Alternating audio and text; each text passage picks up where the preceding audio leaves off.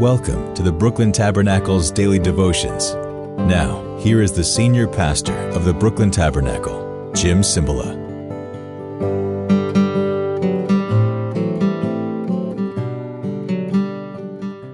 Good morning. How are you? This is Pastor Jim Cymbala. I'm in my office. How do you like it? Well, you can see just a little bit of it, but you see all these balloons and all of that. It's Christmas flavor. They had this decorated so that I could, a while back, tape a round table with two groups of kids as part of our Christmas show. You know, the spontaneous things that kids will say? It's good. I had a little boy in the thing. I said, what's your favorite verse? To get it. So the girl next on my left, she said her verse. Another boy gave, the Lord is a lamp, God's word is a lamp to my feet, a light for my path. And he gave it in English and Spanish. I mean, really. He's 7 years old, 8 years old. We get to this other next boy, and he's about 8, 9 maybe. And I go, so what's your favorite verse? I thought it would be like, for God so loved the world, God is love. And he goes, Pastor, it's the one that says, if you work hard, you'll be rich.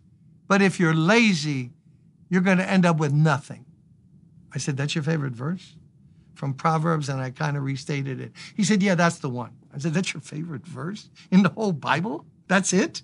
He goes, yeah. So I go to the next boy, and he's nervous. I don't know when he got confused or what. So I said, what's your favorite verse? And he went, the same verse that he just said. That's my favorite verse. I said, wait a minute. Out of the whole Bible, I got two people that their favorite verse is, you work hard, you're rich. If you're a deadbeat, you're going to end up broke. He went, yeah, that's my verse. Precious. So here's our verse today. Same one as yesterday.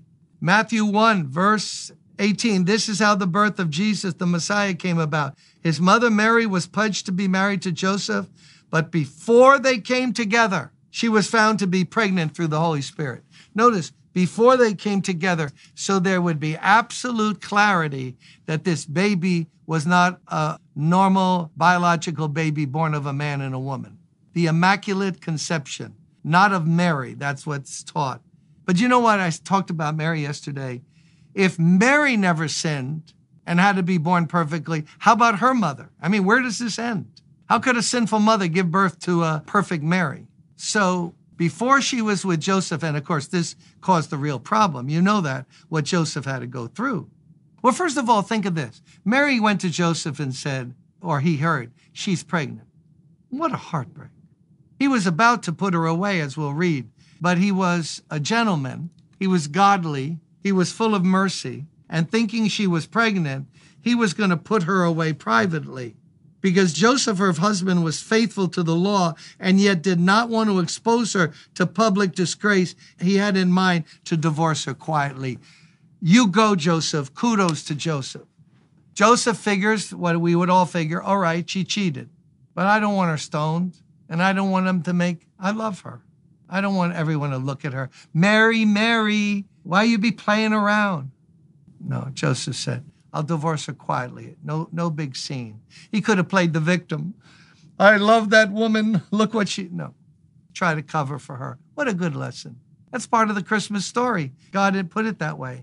It had to be before Joseph married her while she was still virgin. But by having it done that way, it made for trouble for Joseph. An angel had to come and tell him, no, don't worry. Here's what God is doing. And he had the faith to believe it. I mean, what if someone came to you and said, such and such, she's pregnant, but it was the Holy Spirit? You'd go, yeah, hardy har. But Joseph believed. Boy, Mary and Joseph were precious people. Weren't they? Full of faith, humble. So let's go back to this. Before she married Joseph, she was found to be pregnant by the Holy Spirit. So let's think of this. No male sperm, her womb, a virgin. Suddenly there's life.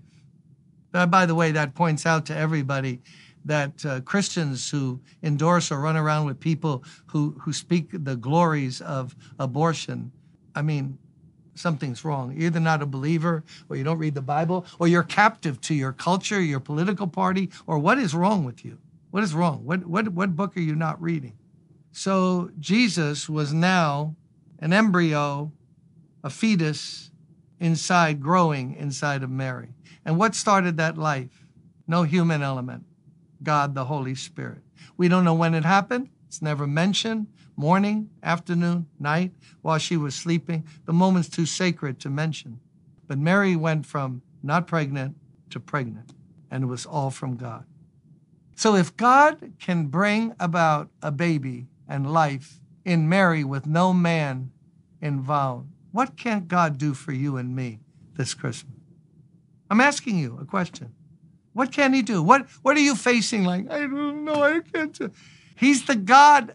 They're finding not just billions, maybe trillions of galaxies by these new telescopes and these new ways of looking at the universe. He made that all out of nothing. He spoke and it happened. And what problem do you have? What bill's too big for God? What situation is too barren and hopeless when we know that the Holy Spirit touched Mary and she had life in her, divine life, the Son of God? Aren't you glad we're born again? And we live again. We have new life inside of us. The same Holy Spirit that visited Mary has come to live inside of us. Praise God. Come on, don't be mopey and don't be depressed. You know, a lot of people get depressed around Christmas time. It's a time of alcoholism, depression, suicide. Not for us, we're believers. Come on, if God be for us, who can be against us? Thank you, Jesus, for the Holy Spirit. Thank you, Jesus, for the virgin birth. Thank you, Jesus, for being the Savior of the world and of you and me. See you tomorrow. God bless you.